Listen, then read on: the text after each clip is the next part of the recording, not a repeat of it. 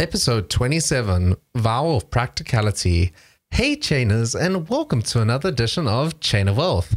I'm your host, Dennis O'Brien. And I'm Katie Welsh. And we're the hosts at Chain of Wealth. Today we're going to talk about practicality and what it means to everyday people. Yeah, Dan, I think people are having a hard time remembering the difference between a need and a want. Yeah, what do you definitely. think? Oh yeah, definitely.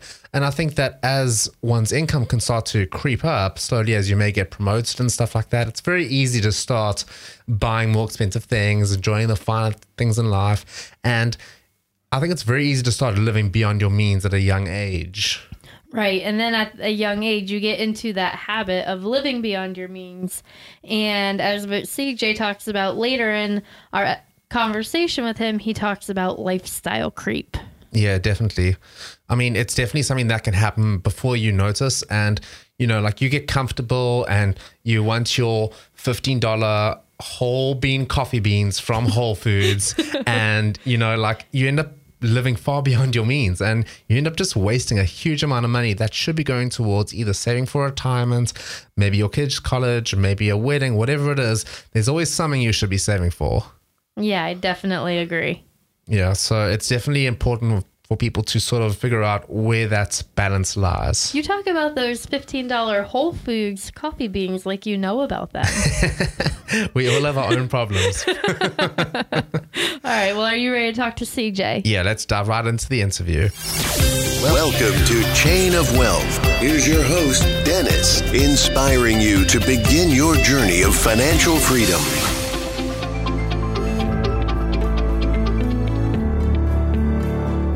Hey Chainers, and welcome to another edition of Chain of Wealth. Today we have CJ Cater with us. CJ is the founder of the blog Vow of Practicality.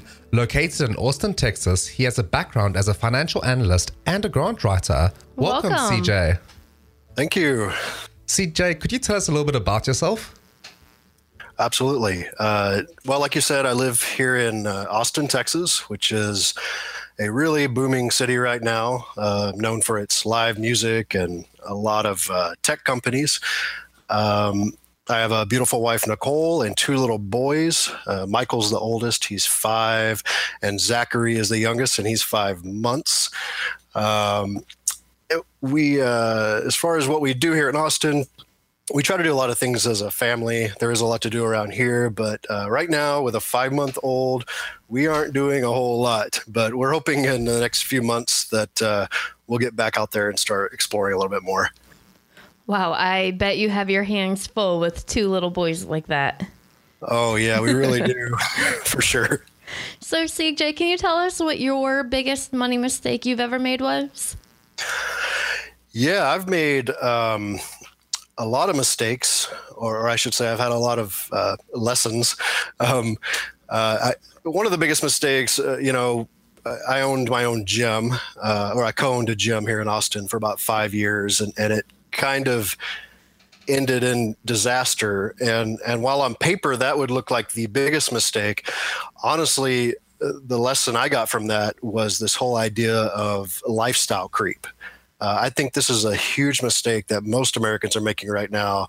And what lifestyle creep is, it's when when you're 22 and you get out of college and you're not making that much money and you get used to just spending all of it that comes in on expenses. But over time, you start to make more money and then you start to spend more money.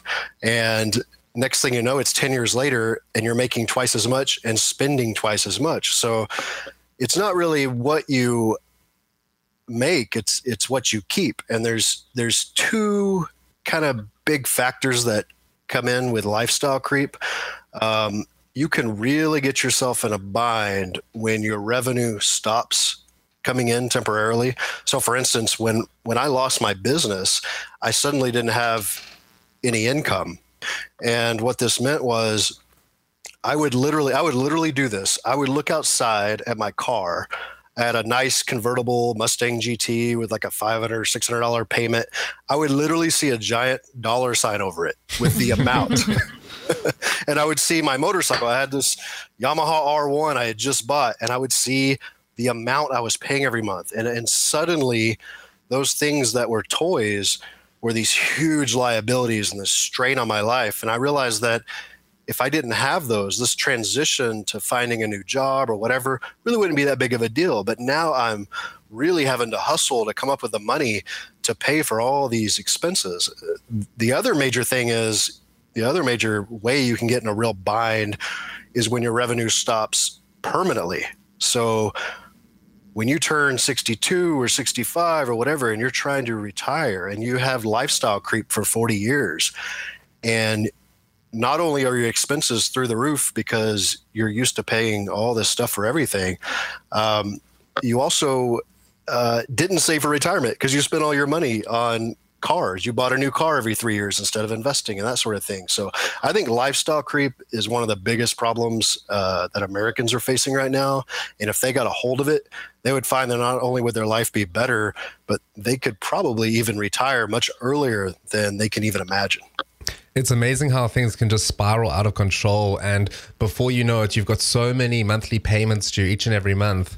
I always say that if you invest in things like expensive cars and stuff like that, it's probably one of the worst financial mistakes you can make, because the thing is, if you were to put that money into a house, as an example, houses over time tend to appreciate, but a car, for the most part, always depreciates in value. So it's probably one of the worst investments you can make. So we can completely relate. We were actually at the car dealership yesterday trying to get rid of Katie's old car. So and when he says old car, it's like a year old. It's not like a little shack rolling down the street. It's like a really nice Honda, but we don't ever use it, like ever, to the point where we'll park it in the parking garage at our apartment building, and then like 3 weeks later when we go to use it, we don't even remember where we parked it. So we made the decision that it is time to let it go. I think cars are just one of the biggest wastes of money. People will go out and spend $40,000 on a car without even thinking about it, when, you know, maybe a house where they live is $150,000. That's a third of a house. Yeah. Yeah. And within just maybe 3 or 4 years, that car is worth half what you started at, right? You just threw all that money away. And for what? You know? It's definitely a terrible investment. So let's talk a little bit about Vow of Practicality. Where did the idea for your blog come from? That's a good question. In a lot of ways, it started a very long time ago. I had a buddy of mine when I was in the military. We were stationed in South Korea, and he married a Filipino girl. And after the military, I decided to go over there and visit him. I stayed there for about a year, actually. And the Philippines is a pretty poor country, like any third world country. And one night I was walking kind of from the bus stop. They're called jeepneys there, but I was going from the bus stop to a downtown area where me and my friends would, you know, party or whatever at a club. And I walked past this family on the sidewalk. It was a mom, 2 kids, and a baby. I'm pretty sure at least one of the kids was completely naked. The other one had just almost nothing on. And the mother was asking for money. And she asked me for money. And I said, wala, which means I have nothing in Tagalog. Now you have to realize, in a third world country, there's a lot of scammers. So I was used to people trying to scam me all the time. And I was only like 20 or 21 years old. So I just escaped with my friends, and we had a good time or whatever. And hours later, it's probably about 2 a.m. and I'm walking back from there going to the bus stop, and I look over on the sidewalk and I see that family there asleep. And it dawned on me that this was real, that those children were spending every day of their life, you know, baking in the sun. And I had just brushed them aside like nothing. You know, it was like this punch in the gut. It hadn't dawned on me that this was real. So what also dawned on me was that 3 meals a day and a roof over their head would make those people the happiest people in the world. Now, here I am in America all these years later, listening to people complain about not having the newest smartphone or something. And that I found that sort of irritating because that stuff isn't going to make you happy. I mean, I'm not opposed to having that stuff. I just think we could be so much happier if we kept our lives in perspective. So I started the vow of practicality with all this in mind. I wanted people to make decisions that, of course, kept them from being poor, because there's no doubt being poor will make you miserable. Money may not make you happy, but being poor will make you miserable.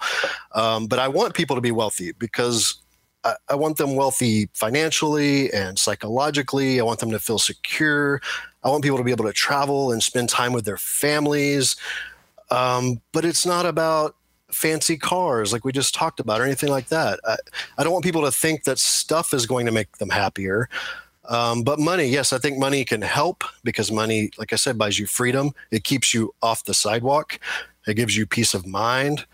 So I remember thinking that if everyone took a vow of poverty for a while, they would begin to learn where happiness comes from. But I didn't think calling it the vow of poverty would work over very good. So I went with the vow of practicality. So that's why. So do you have a favorite blog post? When I was looking through the vow of practicality, you have a ton of posts that you have made. Which one is your favorite? Yeah, I have sort of an eclectic, my posts sometimes are very different from each other. My favorite posts, and what seem to be the most popular that get featured in other places, are my ones where I do characters. So I have these imaginary characters that I interview. So I have Matt the Millennial, and I have Professor M, who has a time machine, and I have Ciro the Alien. And I guess my favorite, and most people's favorite, is my Ciro the Alien guy. And I did a post with him where, he's coming down from outer space and he's looking at us like we're crazy. He doesn't understand. And he doesn't understand, for instance, why we're spending 4 hours, the average person, watching television every single day. And he's confused. He's like, don't you realize you could read 240 books in a year instead of watching TV? Or don't you realize you could be spending all that time with your family or learning a new skill or something, anything but staring at this stupid box all day? What are you doing? So I think that's probably my favorite post and my favorite character. And I plan to sort of keep interviewing him, in the future.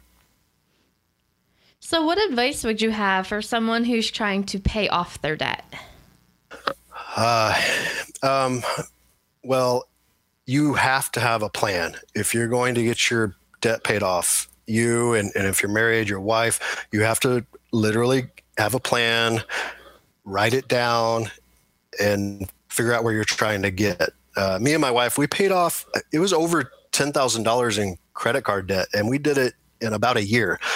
And at first it seemed impossible. When you just look at the numbers, you go, I can't pay off $10,000 in a year. But you start thinking about the things you can cut out that are kind of worthless, whether it's, that coffee you buy in the morning or whatever you're splurging on, and you realize, man, there's an extra $200 or $300 a month I'm just kind of blowing on junk food or something. And you also start to realize that as you pay off each debt, you have that money you were spending on the debt to spend on your next debt. That's that whole idea of a snowball effect. So if you have 5 credit cards and they're all $100 a month, when you pay off the first one, you now have an extra $100 to put towards the other ones, plus the things you were cutting out. And when you have a plan like that, it really starts adding up and you start building momentum. The other thing to think about is just make sure you should pay off the debt, because not all debts are an emergency. Your mortgage, it may not be that important to try to pay it off earlier. Our mortgage rate is like 2.9% on our home, and inflation's about the same. So I feel like I'm better off investing that money instead of paying off my mortgage right now. You just have to keep in mind that it doesn't do you any good not to pay off your mortgage and not invest either, because then that doesn't help. But yeah, I think you just got to have a plan. That's it. Yeah, it definitely comes down to discipline. Like at the end of the day, even if you've paid off that one credit card for $100, don't think you have an extra $100 to spend every month. It's knowing to use that money to rather put it into your debts, or like you say, start investing into something else potentially, and just making sure you just don't touch it. And having a plan is so important. Me and Dennis were actually sitting yesterday trying to map out what our plans are for the next year and everything. And we're like, okay, if we do this, then we can save for that. And it definitely made us feel much better. Yeah, if you don't have a plan, there's a 0% chance of you reaching that goal. It's that simple. Awesome. Chainers, we're just going to take a quick break and then we're going to dive right back into the Value Link round. Chainers, are you struggling to pay off debt? We've created an awesome debt guide just for you. Head over to chainofwealth.com/debt. There you'll find an awesome guide with a whole bunch of tips and tricks that will get you out of debt in the fastest time possible. We get you to structure your own debt and really develop a plan that you can use, and it's customized to each individual person, so you can really get a lot out of it. That's chainofwealth.com/debt to find out more. So CJ, why do you think that people fail with achieving their dreams? Really, I think people fail because they're afraid of failing. I think some things become a lot clearer as you get older. When you're 22 and you fail at something, at that moment in time, it just looks like a failure. But by the time you're 32 and you're looking back on it, it looks like a lesson. So many people don't reach their potential because they don't recognize that what they're calling failures is actually just life teaching them how not to do something. Those failures are what are preparing them for greater things. That's what Edison used to say, right? He said, someone asked him about the light bulb. Yeah, the light bulb. I don't remember what exactly he said, but his response was like, he found 1,000 ways not to make a light bulb. So each failure was actually moving him closer to his goal. And the key is he was aware of that. He knew he was getting closer to his goal by finding these failures. So it's just part of a process. So you have to be aware that your failures are teaching you things and they are moving you forward. And as you get older, each one of those failures is going to be a tool that you'll be able to use to realize your goals. And it's important to remind yourself, if you really are working towards that goal, that each little mistake you make is just going to help you get to the next part. I thought it was funny, so you imagine it this way. So if you see a baby when they're trying to walk for the first time and they keep falling down, as an adult, you look at them and all they have to do is keep practicing and they're going to walk, right? But could you imagine if the baby just said, I've fallen down like 3 times now. I give up. I gave it a shot. I'm just going to have to crawl around the rest of my life. But this whole walking thing just doesn't work out for me. It's not going to work. But you think about the fastest man on the planet had to start off learning how to walk, So CJ, do you have a favorite quote? Yes. In the 80s, there was this guy. It was really famous. He used to fill up stadiums. His name was Les Brown. He's a motivational speaker. And if anyone's listening, you should go to YouTube and check out his videos. Really motivating stuff. And one of his quotes was, you don't have to be great to get started, but you have to get started to be great. And I think inaction is one of our biggest enemies. There's that fear we all have of failing at something, which is sort of illogical, because if you don't even try, you have 100% chance of failure. So you just have to get started and go after it. I really like that. Do you have any other books or podcasts you could recommend for our listeners? Yeah, I went to FinCon this year, which is a huge financial conference for bloggers and podcasters and that sort of thing. And I got to meet some podcasters.